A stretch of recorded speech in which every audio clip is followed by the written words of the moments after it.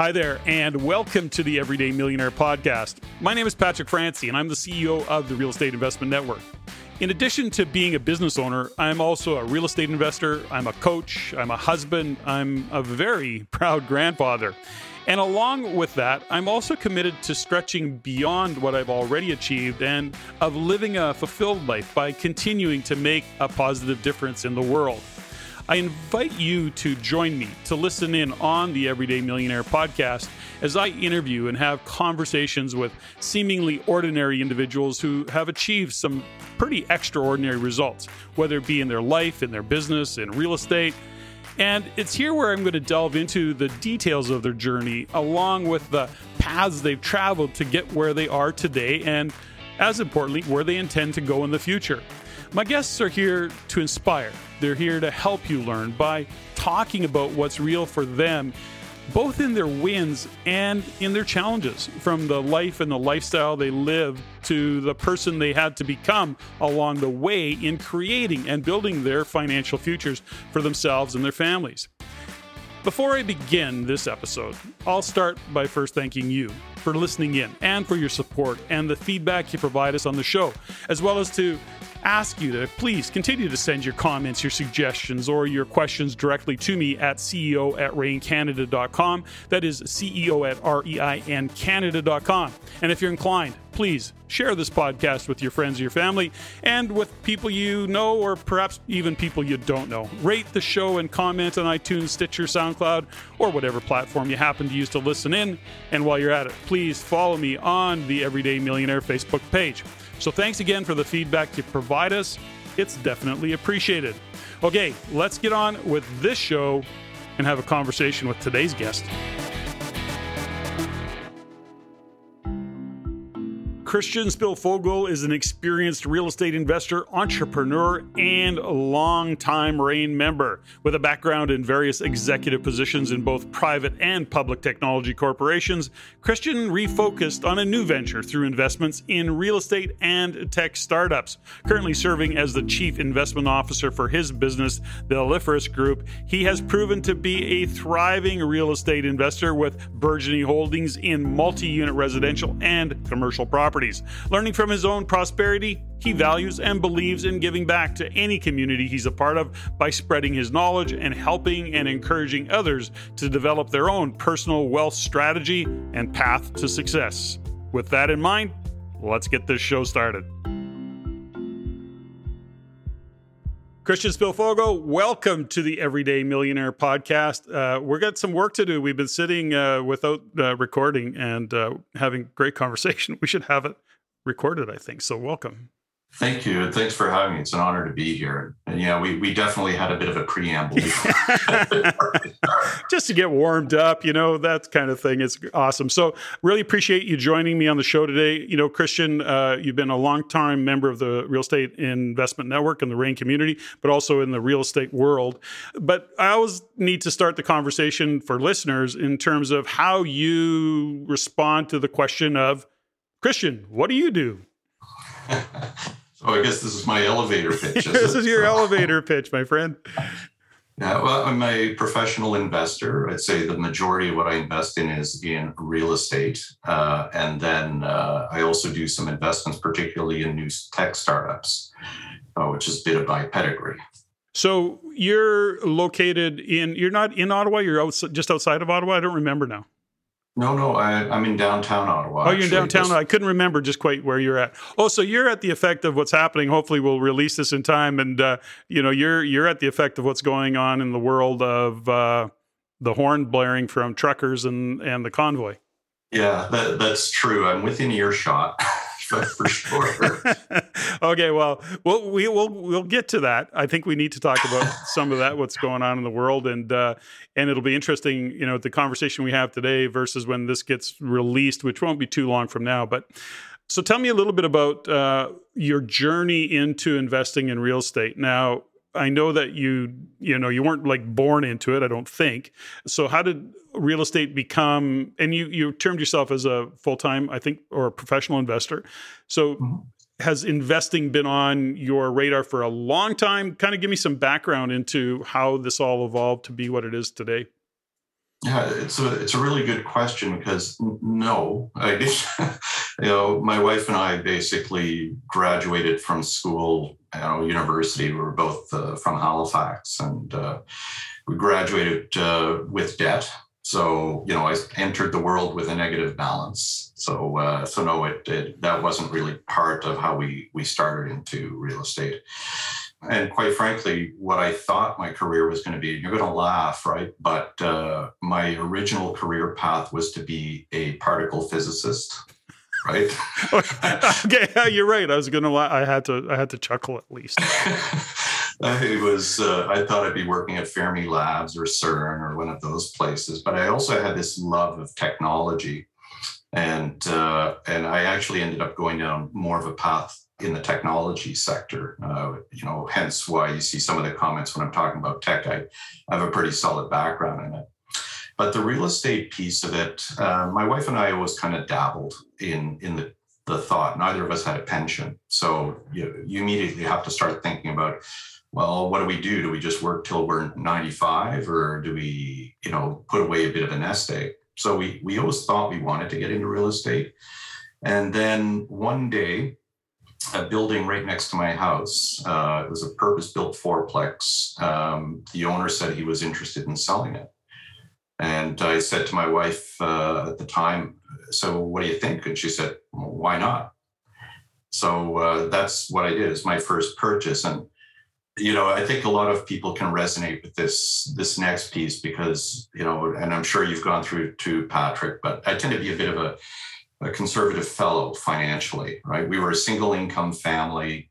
I was buying this fourplex and I was trying to figure out, could I afford it? What if this thing was negative cash flow? What if tenants, I had vacancies that were too high for a while? What if interest rates went, and they were about 5.5% at the time, but what if interest rate went to 7% or 10%?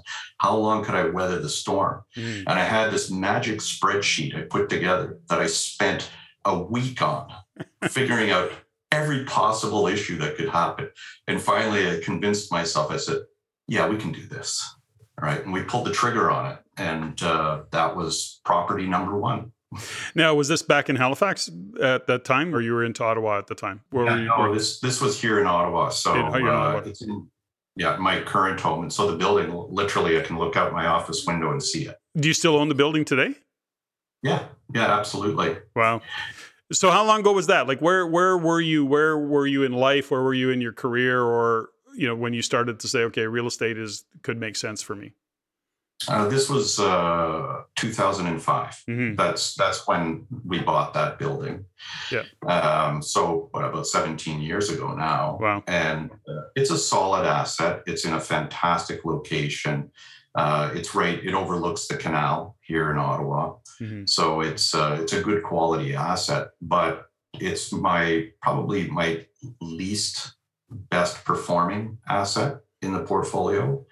And there was always the temptation, and my wife always asked me, said, well, should we just sell that? And I can't figure out if it's for financial reasons or for, just the fact that that it's building number one. Yeah. Right. I haven't let it go. Mm-hmm. I don't know.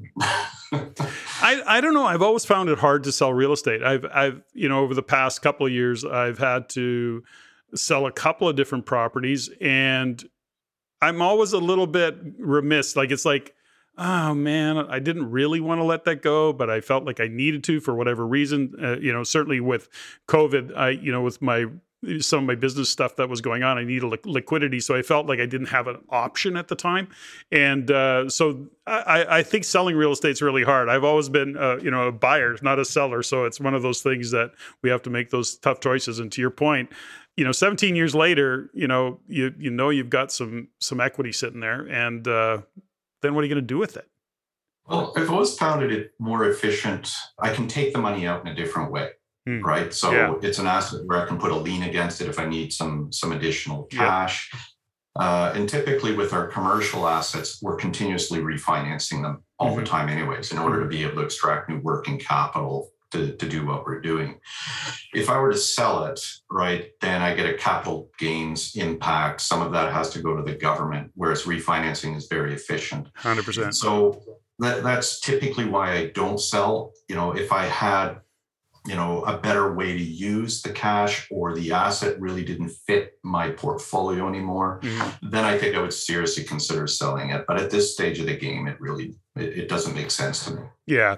And these particular properties that I sold, and the timing was I didn't really have the opportunity to refinance and get the gain that I needed. And so even when I weighed it, it made sense. So to your point, refinancing is often the way to go, especially in this environment where you're getting money at, sub 2%. I mean, how can you not, given what's going on in the world?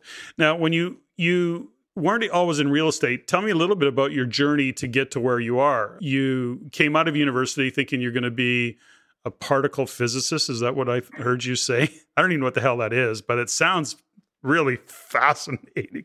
And, so I don't know what that is. So what was your journey to get to the point where you're saying, this is really starting to look like it makes more sense than having a career?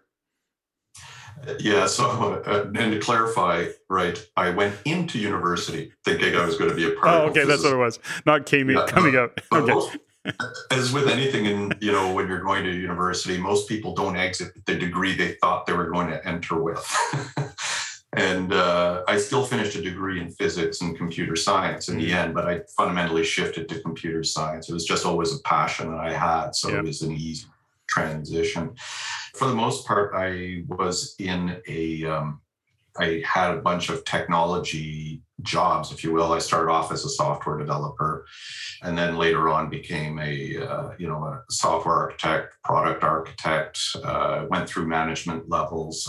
Had one of the final roles that I had was general manager of a division within a business that at the time was about $1.5 billion business. My division was probably in the order of 500 to 600 million annually.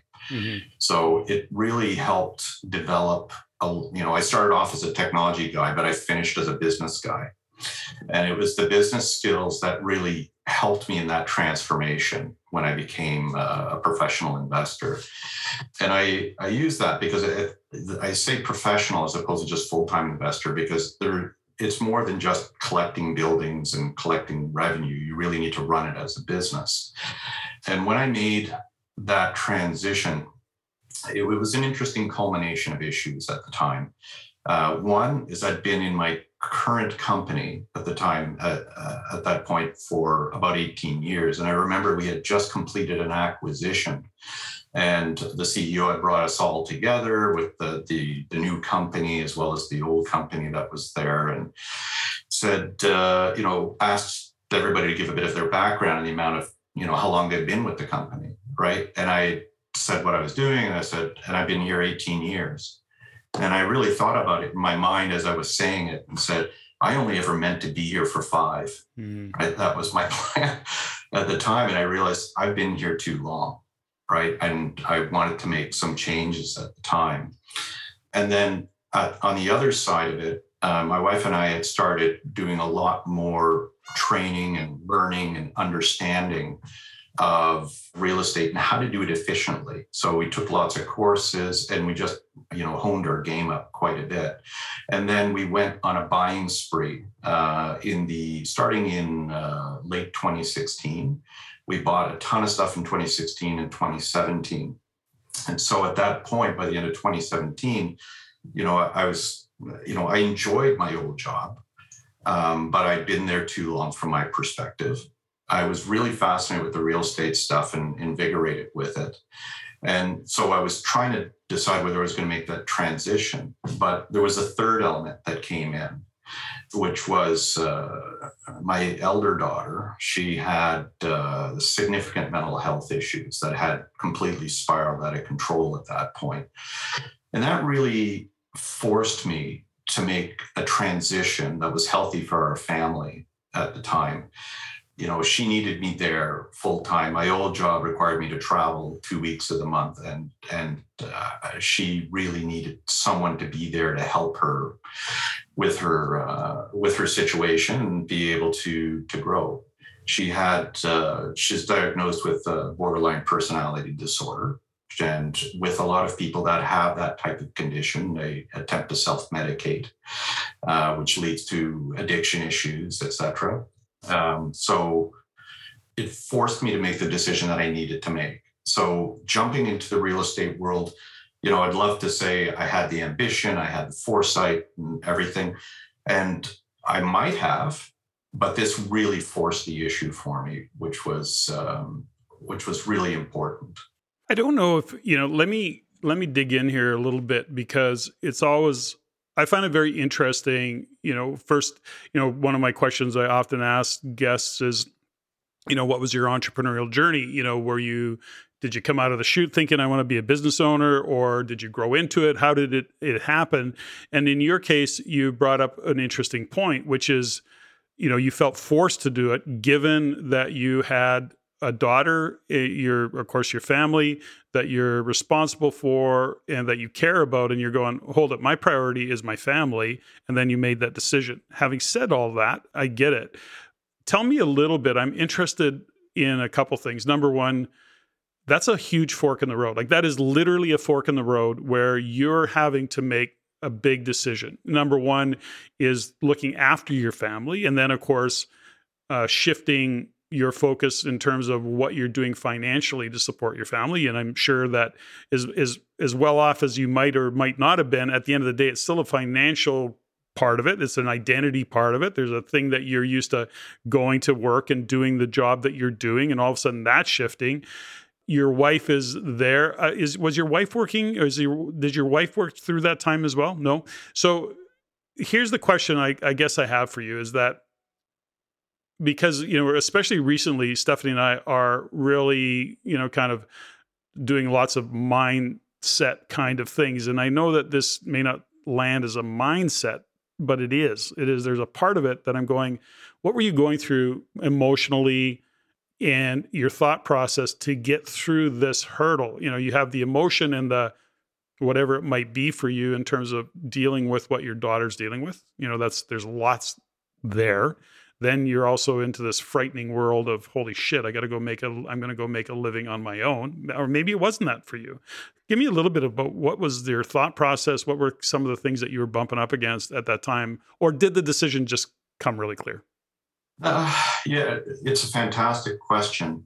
And no, it wasn't completely clear. I had to talk through it with my wife.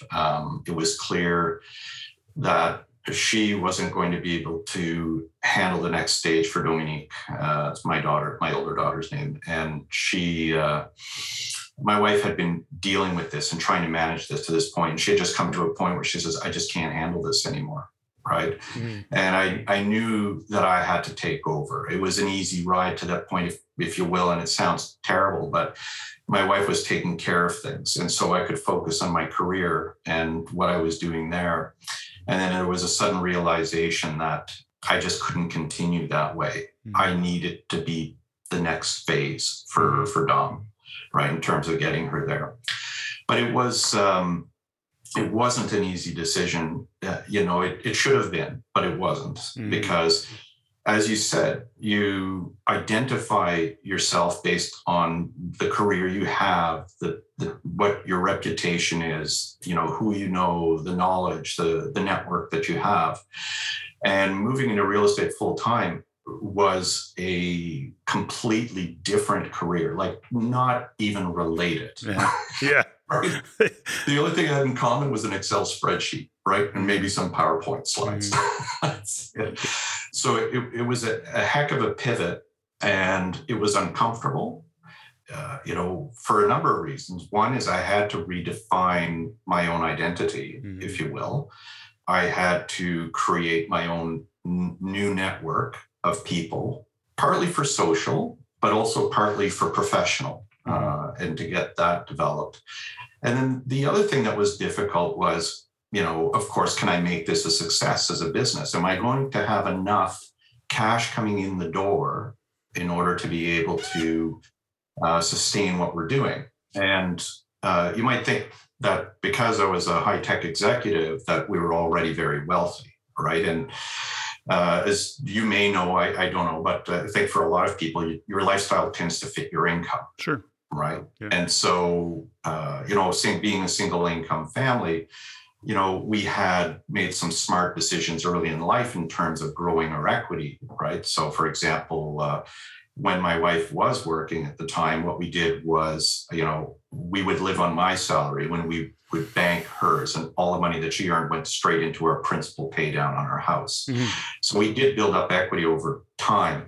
But then the next question is, okay, well, now I've got to purchase properties and I got to figure out ways to not just build equity, but to develop a cash flow stream to sustain our life and our lifestyle, right?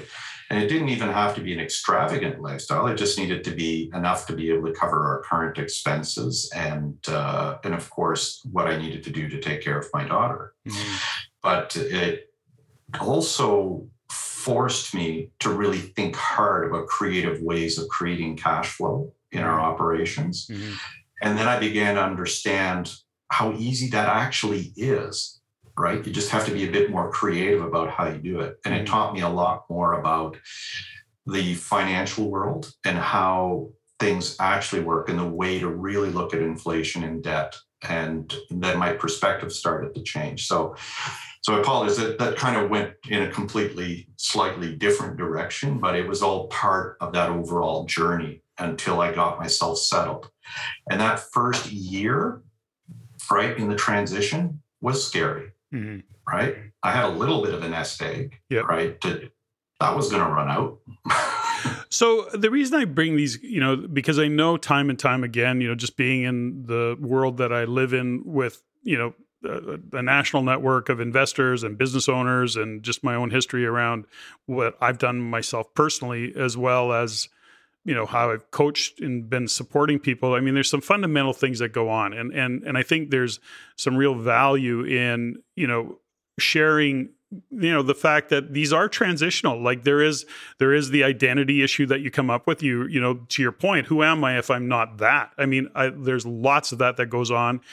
Certainly with your daughter, you've got this scenario where you're actually having to support Dominique and your wife not being able to deal with it, or being able to deal with it, but not really being able to do that in a way that serves your daughter in the best way. I mean, those are big things that are happening in life. And so sometimes I realize that you just kind of put your shoulder into it, or you put your head down and you just keep grinding away at it. But when you think back to that time and your daughter is doing very well, today we had a little bit of a brief chat about that she's really, really done well. There's a part of it, as a father of a daughter myself, I just believe daughters need their fathers. That's, they need their moms, but dads play a special role in daughters' lives. And when you look back at that time and you see how you dealt with it, is there anything that you would have done differently? Was there something that in that transition that you would share with somebody going, make sure you, eat breakfast, work out, who are you getting your support from? Did you have a network of people that you could at least phone and bitch at or sit, go, what? I'm losing my mind, whatever it might be. Do you follow is there something there that you look back and reflect on that and say, here's some things that I would do and would have done differently, or here's how I would support somebody else that might be going through something like that? Another great question, but one of my personal traits is that I tend to be quite confident in myself. Mm-hmm. Okay. So, I've come to understand that sometimes that's an unusual trait. Mm-hmm. So I've always had this belief that I can get through anything. Mm-hmm. And so when I was doing this, it was uncomfortable. Just because I'm confident doesn't mean I'm not uncomfortable. Sure. Yeah, of course. Yeah. Right. But I have enough of a survivor instinct that at the same time, I just figured out my way through it. Yeah. Did I need to have other supports? Of course, my sister would always be there for me, but to be perfectly honest, I didn't lean on those supports maybe as much as I should have, and because I was dealing with so much, I kind of isolated myself a bit too. So I wasn't reaching out to my sister and my parents as much as maybe I should have at the time. My wife was absolutely a rock for me, though. Yeah. When I was dealing with some tough issues, and especially, as you might appreciate, when you're dealing with somebody that's got mental health and addiction issues, it's you'd be called to deal with things at 2 a.m.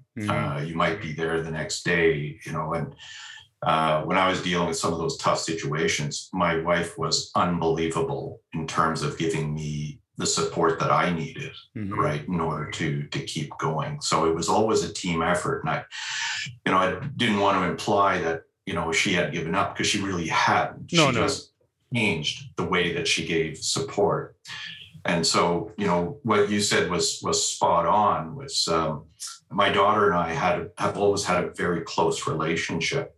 So we figured between the two of us, if anybody was going to have a breakthrough with her, it'd probably be me.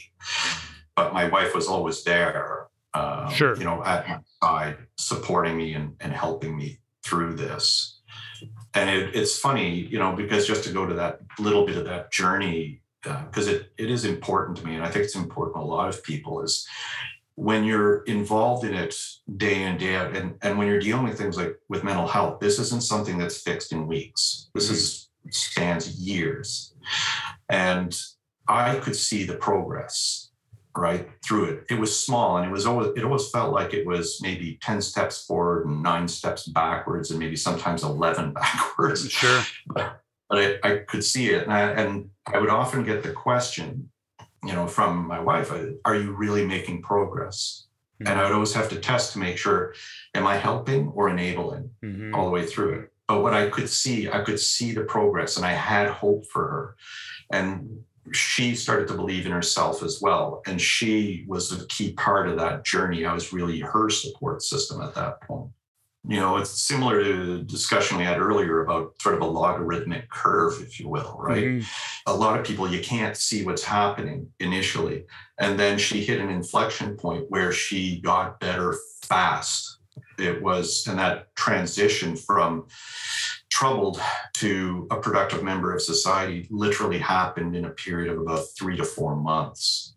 Christian, just a quick question here. Now, in order for that to happen, I believe that the individual has to recognize that what's going on in their life isn't serving them. They have to recognize that they've got issues, and then they have to say, I want to deal with this. Was there a time where she resisted that or denied that she had issues, or was she pretty open to it early on? I'm just curious, as I don't have a ton of experience at all in that body of work or in those scenarios. I have a little bit, enough to kind of have some understanding of, what it takes and the shift that people have to have. So for you, or for your daughter, was there like a denial part of it, or was she pretty open fairly early on? Yeah, no, it's and I had no experience in this stuff when I started. I mean, this is being thrown into the deep end, but it's I have to do something. Sure. And it was at first she was so far over the edge that I don't think she really knew where reality was anymore.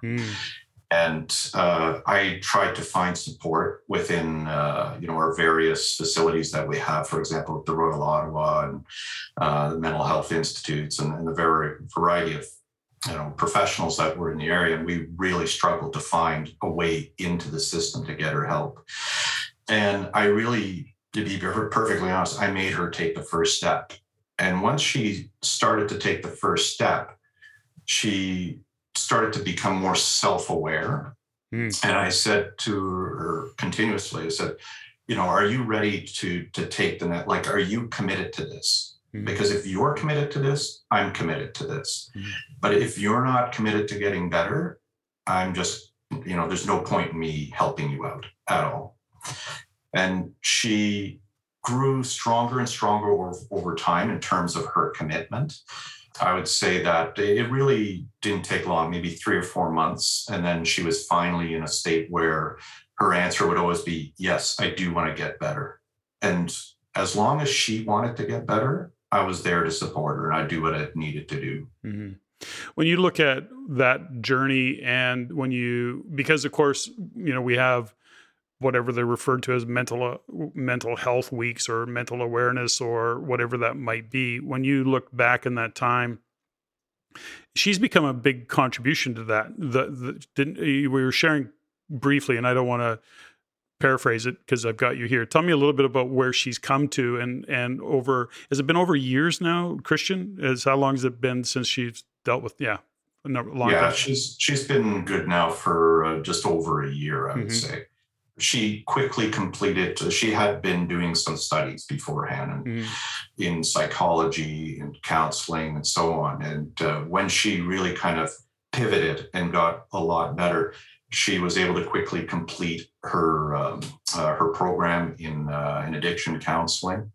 And then she started to volunteer for not just food banks, but also family centers and so on in order to help out. And she had a passion for it. And even as a volunteer, she had such great work ethic and dedication that they quickly promoted her to a supervisory role. And then from there, she got a job basically doing addiction counseling, but working with young offenders in particular. So she's been doing that. She's developed a mental health support group that is based on Facebook. And she's grown that community significantly, and it's got worldwide participation in it. Wow. So it's become her passion. What a great story. And she comes from it, she comes to it with a real understanding of what people will have to deal with. So she speaks to it from experience. I think those are the absolute, most powerful individuals in those spaces, and I mean, there's whatever the addiction, whether it's alcohol or drugs, or in this case, mental health, and a combination of all those things. I mean, the people who make the biggest difference are actually the people that have lived through it, and they need guys that haven't to actually support them, get them over the line, and then when they run with it, it's just, I just love the stories that come with it, because there's so much that people are dealing with. When you look now, Christian, and consider mental health, and if you were to give just some fundamental guidance, having been through it as a parent with your daughter, I don't know, this is maybe my story. I believe that there's a lot of it that people are afraid to talk about because there's whatever shame might be involved in it, so they kind of keep it under wraps. If you're giving somebody that's listening to this podcast right now that is either dealing with a family member with mental health issues, or they themselves struggle with it, what would be your guidance to how do you get them to go on, to take that fork in the road that has them get help or has them help somebody in their family? Any kind of wise words based on your experience? I don't know if I have any really wise words, but one thing that I've noticed is that when I started talking about it, other people start talking about it. And that's why I'm happy to talk about it. It was a difficult journey. I mean, it wasn't just addictions and mental health. There was suicide attempts. There was all that stuff going on, right? Wow, when I talk about it openly like this, what usually happens is people want to have a quiet word, right? And they just want to talk about what they're going through and get some advice, or just someone to talk to. And the thing that I hadn't appreciated beforehand was just how many people are going through this. I, would bet that just about every family has someone that's going through some sort of mental health issue. It may not be their immediate family, but it might be a sibling's family. It could be a parent or a grandparent. It is very, very common. But you're right. A lot of people, sometimes it's concern about the shame, maybe because they feel like they may not have been a good parent, right? Sure. And maybe that contributed to the issue. And that people will judge them, at least that might be the case. Or I've seen in some cases where people were afraid, particularly women, where they have a career at the same time, and they're worried that if their employer were to know that they had a child that had significant mental health issues, that it might distract them from their work.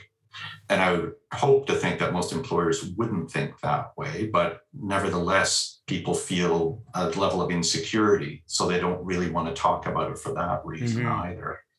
It's such an interesting, as you're speaking about this, what came up for me is around the, reality of what we're dealing with right now around COVID and lockdown. And, I can't imagine, because access to any kind of professional support, to whether it be doctors or whatever institute, hospitals, whatever that might be. You seem to be kind of in front of that. When you look at what it might, in other words, pre-lockdowns. So, or maybe there's some overlap in there, but it has to be very difficult for people. I mean, you've got the pressure of what's going on in the world today. I mean, everything from business owners to careers to the divisiveness of vaccinate, not vaccinate, mandate, not mandate. We're in the middle of an absolute global shift. And then that in itself is actually going to bring out a number of issues, and let alone the issues that were already existing and then show up today. So when you look at what you went through with your daughter, can you imagine, or what do you suspect is happening maybe for some people, given what's going on in the world with pandemic and restrictions?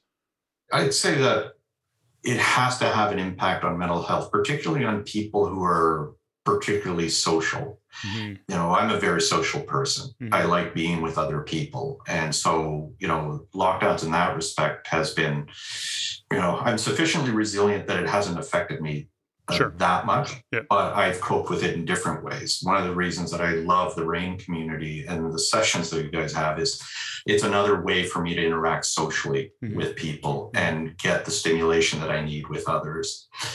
So, when you're looking at people that are natural introverts, I'm not a psychology expert, okay? No, but what I've seen of people who are typically introverts is they've endured this a little better, right, than those of us that are, highly social and extroverts. My daughters, they're both introverts by a long shot. And my older daughter, Dom, she's funny. She's actually got an incredible sense of humor. But she said to me at one point, she said, "Dad, I didn't realize that my lifestyle was called quarantine."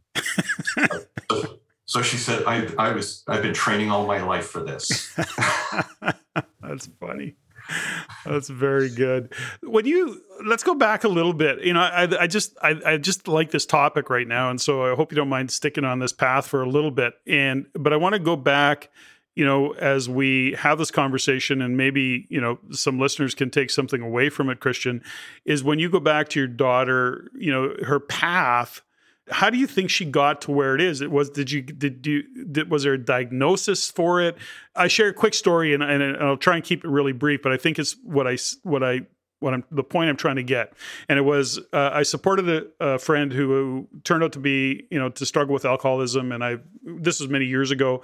I went to him with meetings just to support him. And we went to one time a keynote where she shared that both her parents were alcoholics. And she swore that she would not drink.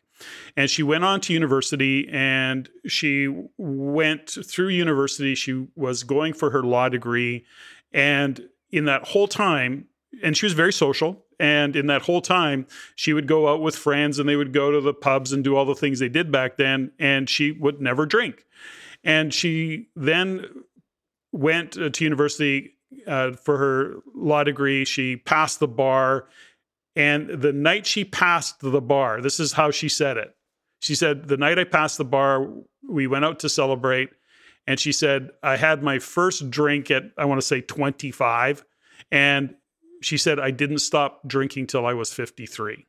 And, her story was like that. I had one drink, and that was like, so, and she wasn't blaming genetics or anything else. She just shared the story.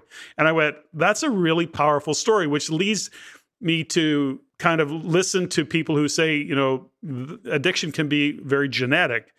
I don't know if that's true or not. I haven't done the research, but when you look at your daughter's journey and you consider what got her there or where she got to, any insights into that? Like when you reflect on it, going, we should have known there was a path there. Anything like that show up for you, Christian? No.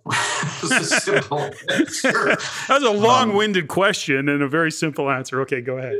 That's right. And I'll give you a reason why. It's my wife's family history and my family history is very limited.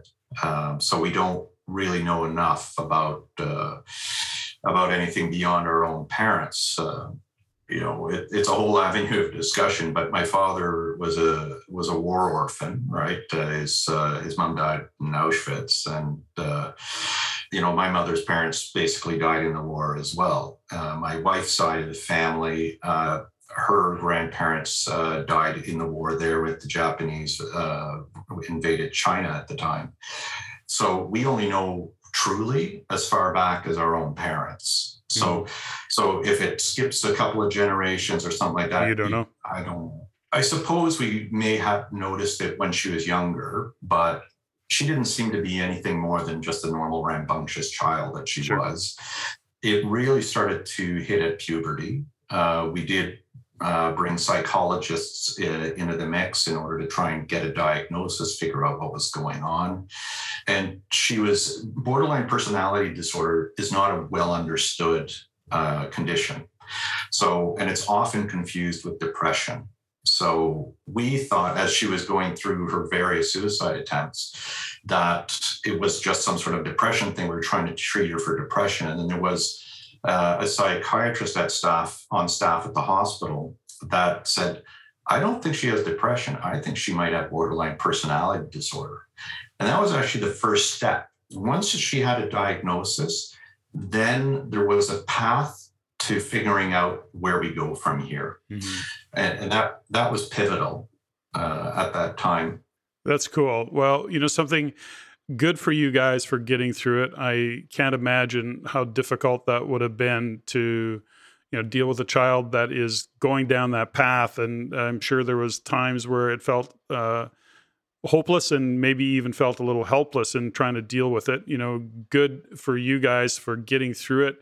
Many marriages have broken up through these kinds of scenarios, and for you and your wife to be so connected that you got through it, and your daughter, and you came out the other side of it, and there's lots of light coming out of it, because I'm sure it was pretty dark at times in going through it. So good for you, and I'm really glad that you shared the story. I think there's just a lot of value and insights that people can take away from this conversation, not the least of which is that you're not alone in dealing with what you're dealing with. And as much as you might feel you are, there is lots of compassion and lots of empathy and understanding for these things. And of course, that's why it's brought to light, through certain events, and, we shine a light on it a couple times a year. And I think that's all great if it opens up some doors for some people to come forward. Okay, so let's kind of change topics here, Christian. I want to go to, talking about your journey of business. But something that you said, when you look at your family dynamics as a young man growing up, you take on what you take on. You're an intellect, you're a smart guy, you're a funny guy. So I find that and your humor is really good. It's not even dry intellectual humor, by the way. You're pretty quick, which is not how I usually, relate to intellects and their humor. But that's all to say this is that when you look back and you're, as a kid growing up, what did your parents do? How is it that you really took on the journey that you took on, and then you were able to shift, you were forced to shift. Now you look at the shift and you go, okay, well, that's the best thing I've ever done, or maybe not. But tell me a little bit about growing up. Where did your parents come from in that context of being an entrepreneur, being a business owner? Were they there, or what was their background? It's funny. My parents were, my dad was a civil servant. He worked at CBC. He did production for CBC. Very good at what he did, but he was still of the mindset of you work for one company for life. And Sure. I remember when I first changed jobs, I had a job, and after 5 years, I went and worked for another company. And he said, "What are you doing? That's not the way you're supposed to do this stuff." My mom was a nurse, and she was a nurse all of her life. So she changed practice fields, but she stayed as a nurse the whole time. And on my wife's side of the family, I wouldn't say that her parents were entrepreneurial at all. So really, when I started my career, I was very much of the school of thought of you work for somebody, and you do a profession of some form, but you're going to be working for a company or an organization. And so I wouldn't say that I had a natural entrepreneurial spirit. And even later on, I was working for a high-tech company, and the chairman of that company is a well-known entrepreneur named Terry Matthews. At least he's well-known in the Ottawa circle. He's done some amazing things. And he is a real entrepreneur. He's, some people coin the phrase, serial entrepreneur. I'd call him a parallel entrepreneur. He doesn't start one business after another. He starts 10 of them at a time. Wow. So he's got all kinds of incubators going all the time. So it's really, I became friends with Terry through that whole thing. And so I was continuously surrounded by entrepreneurs and thinking, gee, maybe I should be one day. Until I was forced to make the change, I didn't ever take that leap. I kept thinking I was going to just need a bit more time, a bit more settled, maybe a little bit more money in the bank. There was always a reason. Mm-hmm. And so with everything we talked about before, it forced me to take on what I really should have done ages ago. And I really should have, knowing what I know now. And I really enjoy the world of real estate. I have fun with this every single day. Mm-hmm. To me, this is not work. This is just part of our life. And it's given me such incredible freedom. It really has. And I remember, someone else had asked me to do, a bit of a story about how I pivoted, right, to this entrepreneurial piece. And my opening slide and my closing slide was basically about freedom, right? It was about crossing that fence, if you will, to get to the outside and escape. But my closing one, which really kind of makes a lot more sense, is when you've got a good job, you're living in a gilded cage. Okay, it's comfortable, it's easy, everything is there. But when I left that cage and became my own boss, if you will, I just felt free. I just feel completely autonomous. The fact that I was able to help my daughter was an artifact of my new life. It was, if I needed to drop what I was doing at any given point in time to focus on her, and it would be unpredictable. I never knew when I would have to be there. I would always make a point every day to be there, but I had to have that flexibility. And it gave me that level of freedom. If I want to stop tomorrow and just take a week off or a month off or 6 months off, I can, right? Yeah. So now you use the phrase, which we use often, which is treat your real estate investing like a business. Now there's something about your business model. Like, you're very specific in terms of what real estate you buy, what you want it to look like. It appears that you have a very clear picture of your end user, the demographic, your client/tenant profile. Give me a little bit of insights into what you're doing, the types of properties, and how did you get on that particular path? Great question. And I guess I would say, because I have a great answer. Beautiful. At first, what I was investing in, so when we first started investing, we were investing in buildings that we wouldn't mind living in, right? It just felt a bit more comfortable and natural. I don't think when we started, it was that we were clever enough to think about the actual demographics in the market. That developed later as I began to really understand it as a business. Once I really started to think about it as a business, when I made that transition, I started to think about who our target market would be. So researching who was most likely to rent in a particular area, what would they typically be looking for, what category of tenants would likely be less problematic, and also what demographics would typically move as well. So we live in Ontario, so we have rent controls here. And one of the things that we have to be very conscious of is that if you buy a building, for example, that has a lot of tenants that are not likely to move, your ability to improve the return of that particular building is going to be very limited. So when we're doing a purchase, what we'll typically do is look at the demographics of the building. So we'll say, okay, fine. One of the simplest assets to pick up is a building that has under rent, that's fundamentally under rent, is otherwise in good condition. And then if the demographic within that building are basically people in their 20s or 30s, life happens. We know that. They're naturally going to move. It's just a question of when, but it's not going to be in 20 years. It's probably an average turnover rate of 2 to 3 years. And I don't like to force people out. Okay. This is their home. It's, when we get into the rental industry, we have to understand that we're providing a service, and that service is for tenants, and we need to be able to respect the rights of those tenants and their need to be able to have a stable home.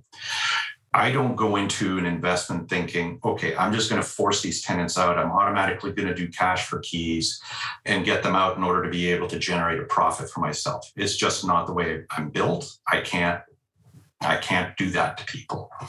So what we'll typically do with those tenants is, we'll pick the one that we know that are naturally going to move. And if they're great people and they still want to stay there for another 20 years, that's fine. Unless they're causing a problem.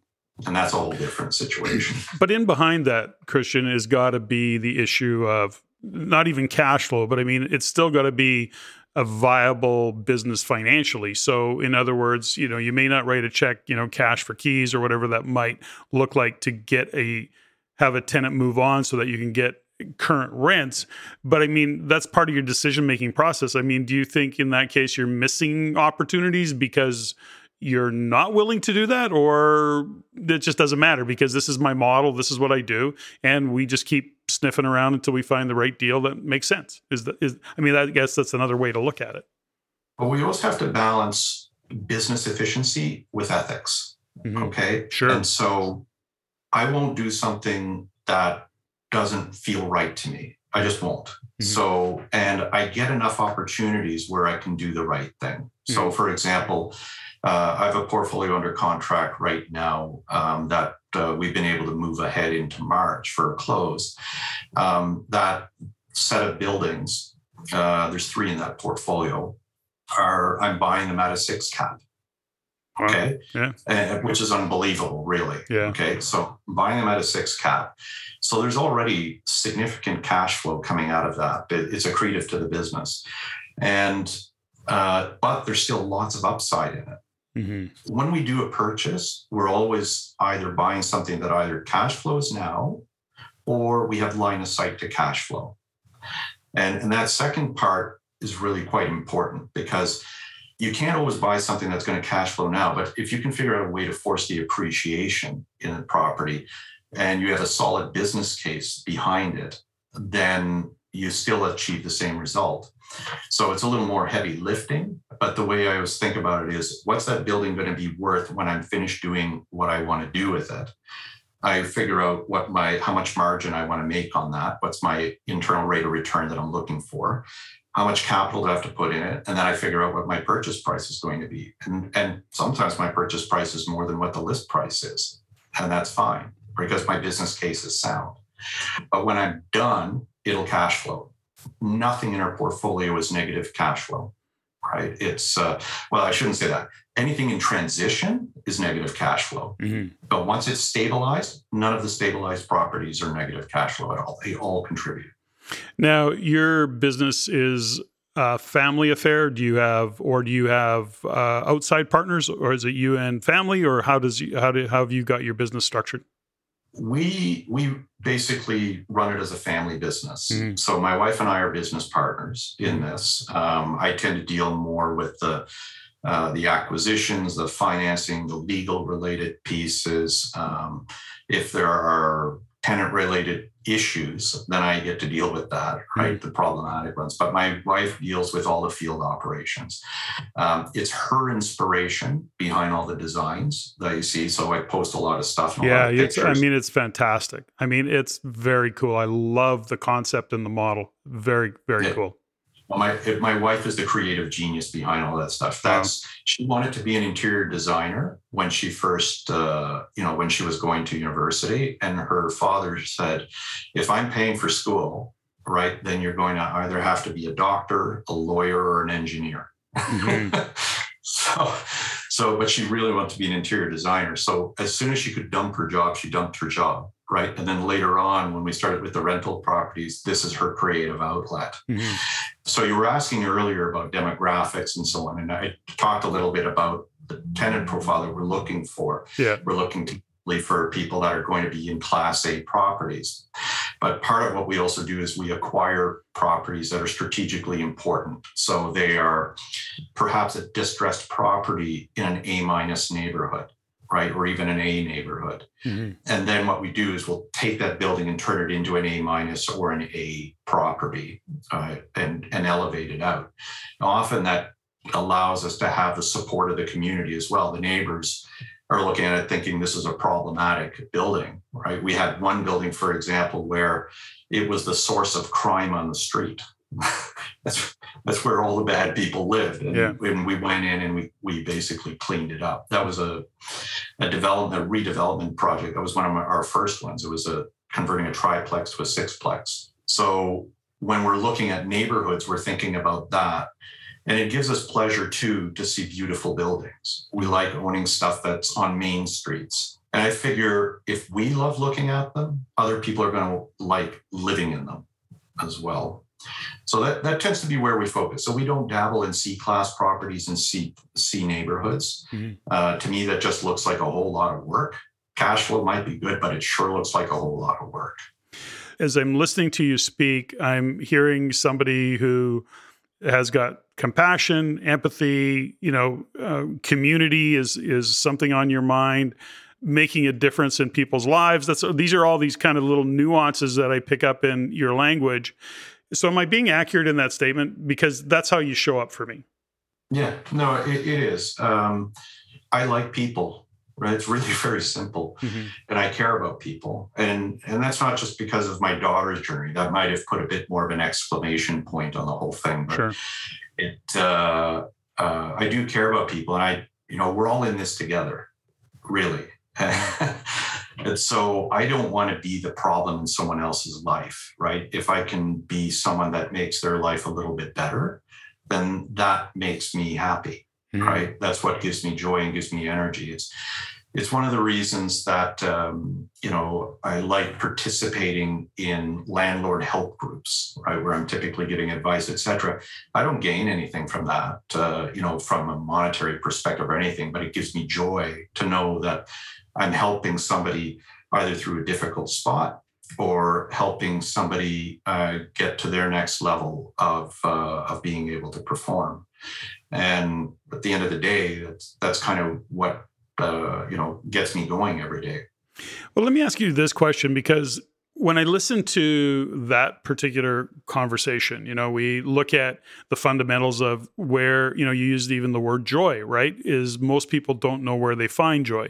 We always go back, and we often go back and have conversations with, even our coaching groups, is that you've got to be a contribution. You have to make a difference. You absolutely, that's where fulfillment lives, is in being a contribution. That's where significance lives, which is actually one of the fundamental needs. It doesn't come from a place of, put me on a pedestal, but that's when you're being a contribution, you get to be significant. You have some clarity around your values.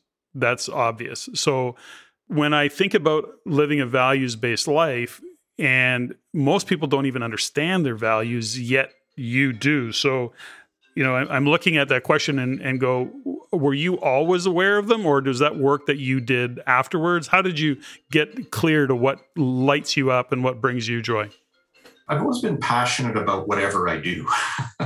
That's the only way I can perform well. And whether it was in my previous career or not, whatever I was doing, I had to have fun with it. And if you're having fun with it, you'll excel at it, mm-hmm. Because you're not thinking of it as a job anymore. You're thinking of it as your passion. And even in real estate investing, to me, there's great things that you can do. It's such a huge field that you're never going to be an expert at everything. You're not going to have done everything. There's not enough time in your life to do everything. And there's always so much more room to expand it. And the other piece that gives me joy is learning. I love learning. I love growing. If I'm not learning, then I start to get bored. Mm-hmm. So while we have a pattern for what we do right now, our ambitions, our projects get a bit bigger, a little bit more challenging, because there has to be something new that we're learning as part of the process and that I have to do. So I think that part of it is something that just naturally allows me to continue to grow and refine my skills and get to the next step. In terms of self-awareness, in terms of the ethical view, when the clarity happened, I mean, I've always been like this, so it's not just like normal for you. But you do recognize that's a differentiating point between you and others. There's not everybody has that awareness. I mean, I see it every day. I mean, we're in it. So for me, I'm always, my attention always goes to that individual that has those qualities, because I wonder sometimes, is it intentional, or is it just how you kind of came out of the chute? So nature or nurture, that's a question I often ask and I look at. And so for you, you have the awareness of it. And so I'm wondering if that is something that evolved, or do you developed, or it's kind of at the core of who you've always been? I'm not sure if it was always at the core of who I was. Maybe it was. I mean, there's certain attributes that I think have persisted through time. I think as I got to experience life more, as I began to understand other people more, seeing what their situations were, I think I started to develop more of a conscience, if you will, to realize that we can have an impact on other people's lives. And so as I got older, I think maybe that's an area of wisdom that I gained. Mm-hmm. So probably more in the nurture side of it, if you will. Mm-hmm. But where it really crystallized for me, and why when it started to become a key piece of the way we even operate our business, was when I was putting together our original message map. So when we were creating our website, and creating a website actually, can be a very good experience if you do it right. And what we did when we started the website was we said, well, what are we going to say? What do we want to put on that website? We put what's the message? Exactly. And when we start advertising or marketing, what do we want to say? So I started with the concept of the message map. And there's great YouTube videos. There's like a great one from Forbes, I believe, that's probably about 3 or 4 minutes long, that describes the concept of the message map. And it was funny because my younger daughter, Veronica, who works in our business now as well, I had her do that as one of her first exercises. I said, well, let's build this message map. And there were certain things that we really wanted to get out, but it was crystallizing on, I had to search inside me to think about, well, what do I really stand for? If there were 3 things, right, what would they be? And it became clear that these were things that I could say and I was always going to be able to live. And so that became part of our message map. And then Veronica went crazy with the message map because she kept building more branches on it as it went out. Yeah. And it's this beautiful Miro-based image. And then all we did was we passed that to our web designer, who's Kate. And I said, Kate, build this. Yeah. So I can't step over. I got to ask you the question. So, what was the answers to your question of what do you stand for? So we believe in ethical investing. Yeah.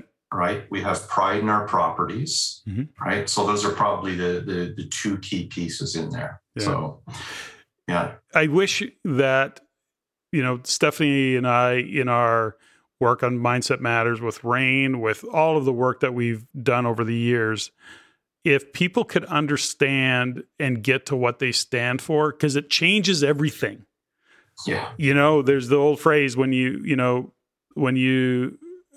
don't stand for something, you'll fall for anything. And the reality of it is that when you take a stand for something based on what you value and what your values are, decisions get so easy because it's either in alignment with what your stand is or it's not. And it's not that somebody else's stand is wrong or their values are wrong. They're just not in alignment. And that's a big lesson for anybody to get in their business and in their life. And so you just articulated it really, really quite well. So I appreciate that because it really speaks a lot to lessons that need, and I would hope, and I always hope that people learn. And I mean, I've learned them all the hardest way, the most expensive way. I'm not nearly as smart. You got to hit me way harder to get it over, to get it through my head. But this is such such a key part of business and life in general is, what do you stand for? What are your values? And man, oh man, it's a game changer. So I appreciate the fact that you shared that. And actually, I'm going to have to check on Message Map, and I'll have to Google that stuff and figure out what it is, because it sounds like very, very cool. Well, I'll send you the link, and I can send a link to the mural map so that you can kind of take a look at the way we built it out. Fantastic. We'll share it with the listeners. Christian, just to kind of go off a little bit, when you look at what you're doing today in business, and you've built your real estate portfolio, you're active in your business, do you have a vision for it? Is it like, okay, X amount of dollars, X amount of doors, or I'm just going to keep doing this because it's fun and I want to keep doing it and build it out, and I don't know, legacy for the girls or whatever it might be, your daughters. Do you have a vision for your business that way? What do you see in the future for it?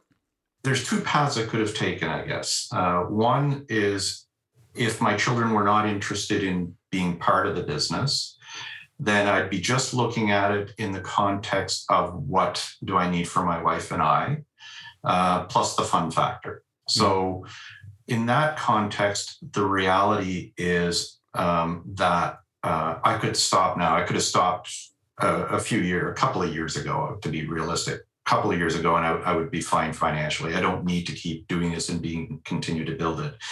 I build it, one, because it's fun, right? And I like building this business. And the other is that, I'm a bit ambitious, I guess, as well. And sometimes I have to rein that in a bit, because I can be a bit too ambitious beyond the ability for us to necessarily execute. So I always have to balance that out. But the other side of it now is my younger daughter, Veronica. As I mentioned, she's come into the business, and she has a very strong interest in continuing the business. So she's become part of my succession plan.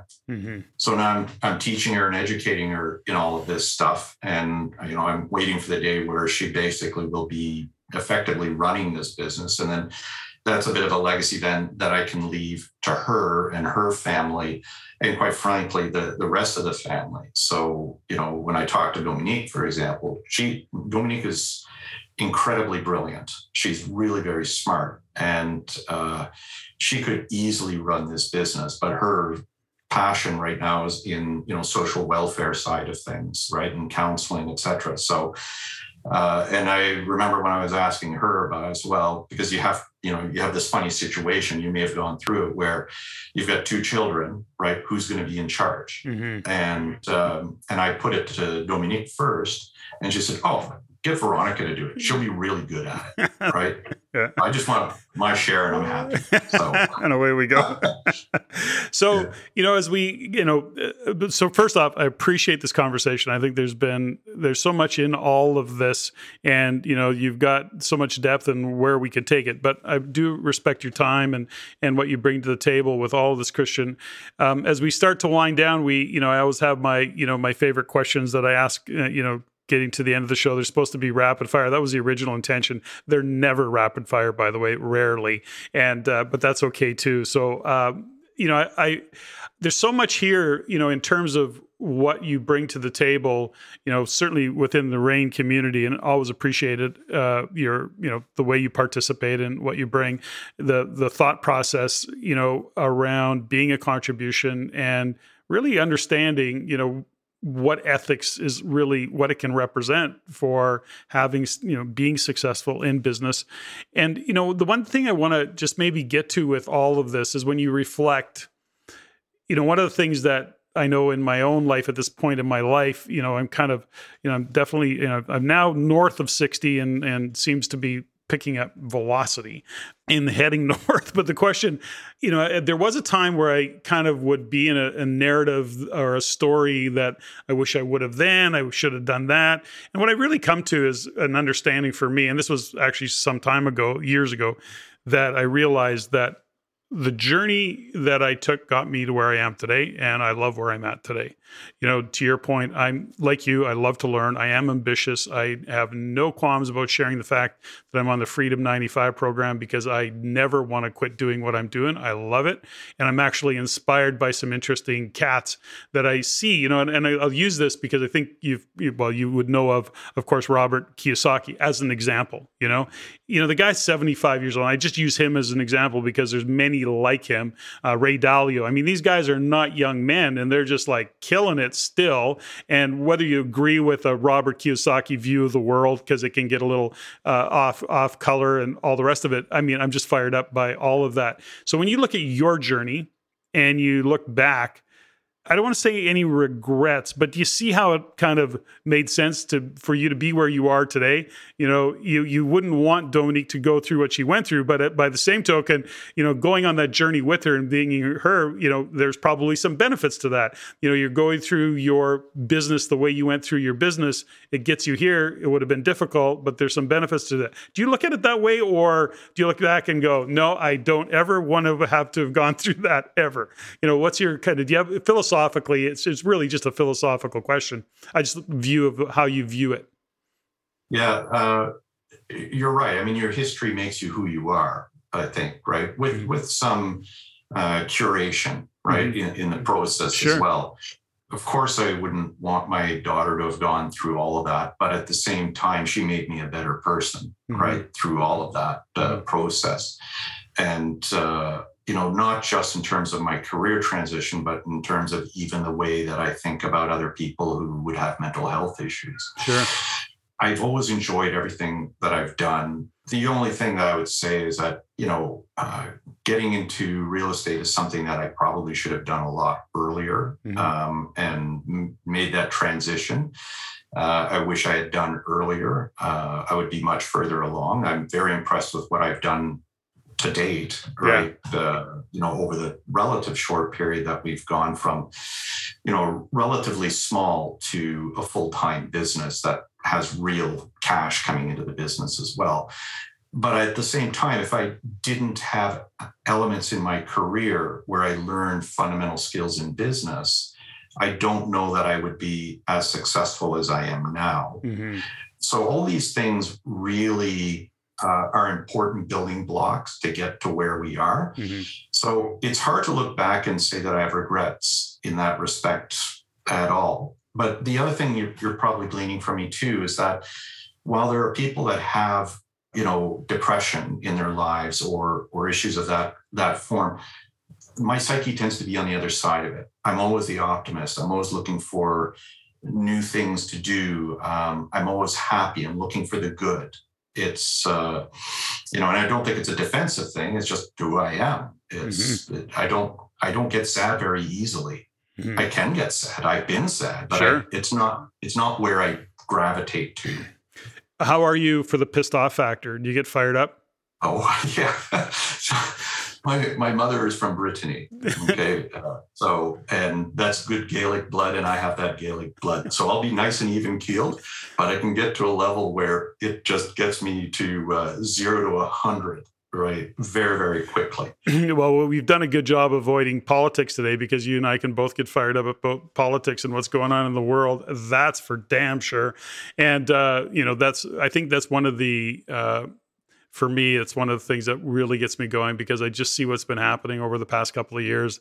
And to me, the kind of the injustice of all of it. And it just is not, it gets me just going in terms of where we've come to as a country, even as in the world, the divisiveness and the polarity and all of the things that come with it is just like, it's both a fascinating time to be alive and it's also frightening and unfair, and whatever fair might be, I don't use that word very often because I don't think there's such a thing as fair, but really, I don't know how else to describe it. It just seems so unreasonable to be dealing with all the things that we're having to deal with these days. And maybe a guy like you or me or, are equipped for it mentally, emotionally, but there's so many that aren't. And, and what's going on in the world kind of quietly beneath the surface, if you will, is those injustices of the mental health and the individuals who aren't getting looked after, and all of the things that aren't happening because of, what I think is just political. I don't know. I don't even know what to call it. It's just totally unreasonable in my world. It is. And I've generally, the fact that I've got good Gaelic blood and I can immediately get to 100% very quickly. But at the same time, I don't hold grudges. Right. I don't, No. I get over it fairly quickly. And I think that's one of the benefits of going from 0 to 100 is you can get back to 0 pretty fast. Yeah. But I've always generally been pretty rational about it. I can get very passionate about things. Yeah.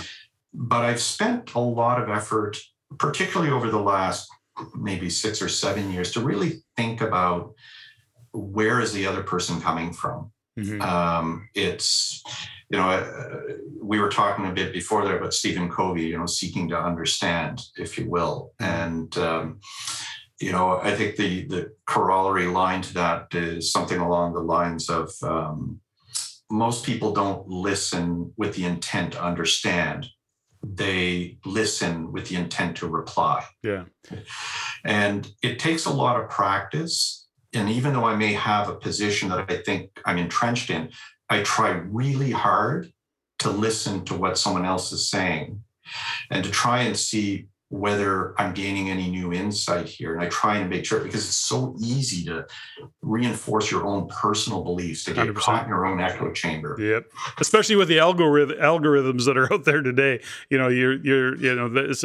It's unbelievable actually, but it's happening. Yeah.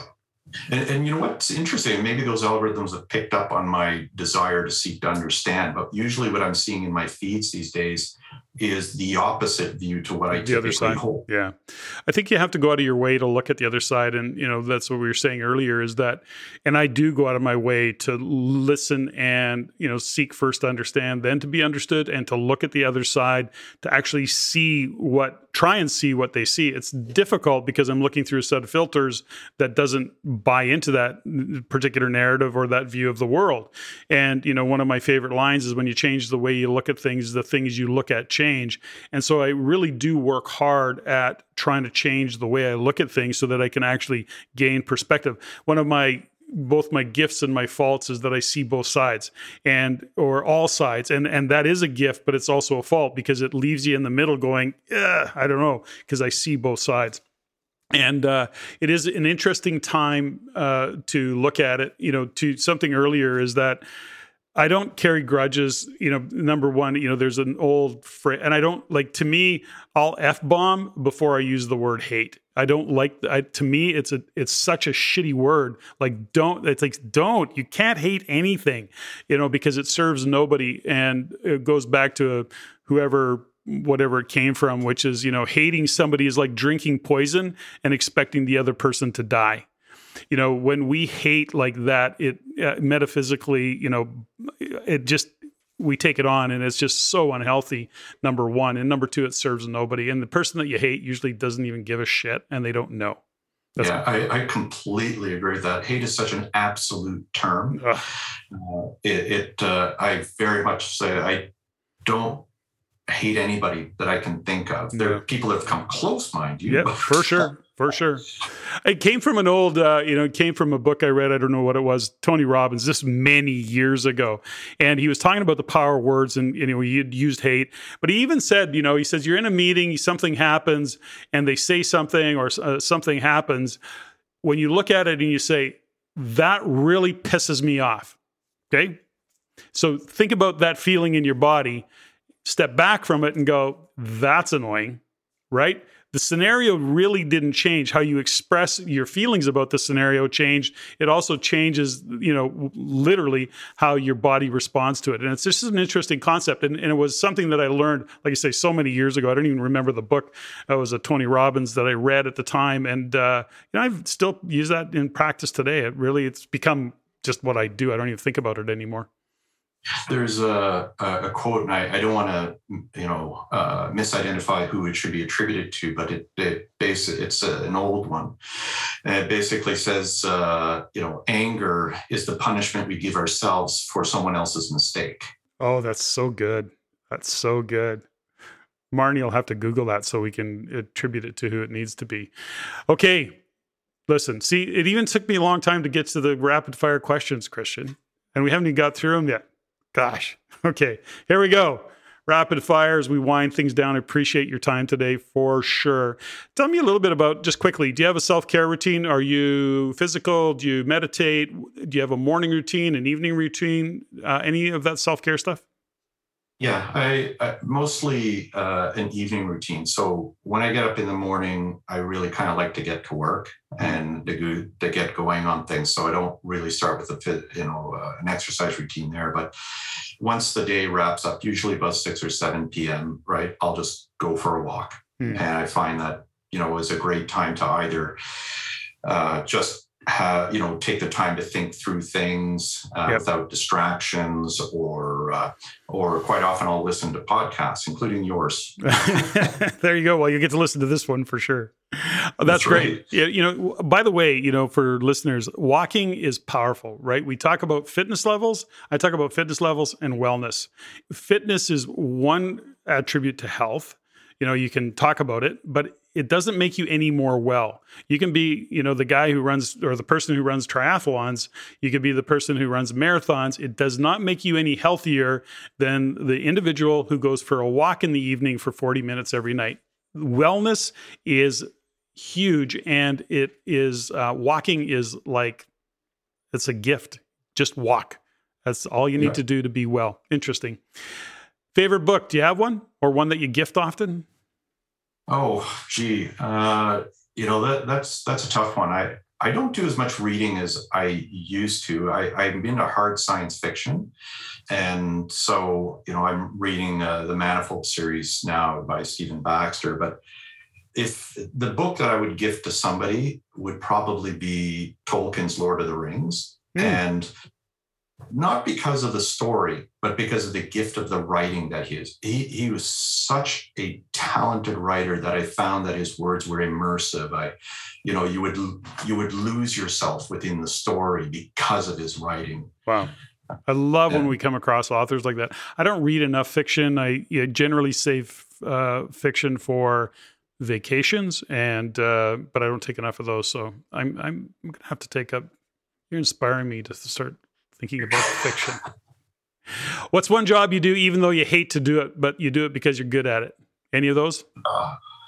I try and avoid them when I can, but I'll tell you, my wife likes to put me to work on some of her pet hobbies. And because she knows I can do it, right? And I stopped resisting. It would be things like some simple maintenance things that she needs me to build like the other day, I had to reconstruct a light that she loved because it had 3 different lights with 3 different components. She wanted me to completely reassemble it into something else. And, at first I used to resist this, but now I just know this is just part of me giving back to her. Yeah. Oh, that's the story of many husbands. I know that I'm one of those as well. Do you have a favorite swear word? Oh yeah, it's definitely the F-bomb. Yeah. I'm the But same. I'll tell you why. Why? Because it's such a versatile word. It is. Right? It can be used as an adverb, an adjective, a verb, a noun, a subject. Right? It's just so malleable. It actually, if you don't mind, it reminds me of, I don't know if you remember this song. I think it was from the 70s, right? But it's basically was F is not a dirty word. Yeah. I don't remember it, but now I'm going to Google that shit. I'll send that to you, right? So, That's all. But it's perfect. What are you not very good at? Anything that really jumps out at you that you're, even in your business that you've got, that you're just not good at it? I'd say reading people, right? That surprises me. As much. Yeah, I suppose it's one of those things that I rely on others for. Like, for example, my daughter Dominique is very intuitive about people. My wife is very intuitive about people. I tend to start with focusing on the good in people. And so I think it messes up my radar when something's not quite right. I'm not good either. I think that's because we're nice guys. We that's what I say. We'll go with that. Well, so let's go with that. Your room, your desk, or your car, what do you clean first? Oh, that's easy. My room, absolutely. I can't sleep in a messy room. I just can't. So, but then my car, and finally my office. Yeah, actually, that's about along that lines as well. This is a question I added because of JG. iPhone or Android?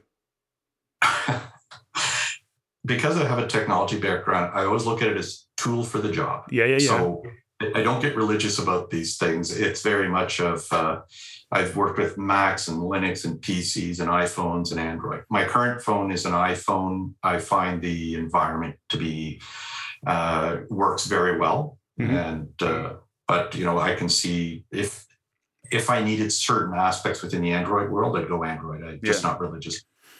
I have both. I use both. I don't have a preference one or the other. I'm like you. It's a bit of a utility, and I have some things that I like about one and that I don't like about the other, and vice versa. Okay, do you have a favorite tune, favorite song, favorite band? Yeah, this is, I love music, and my taste in music is astonishingly broad.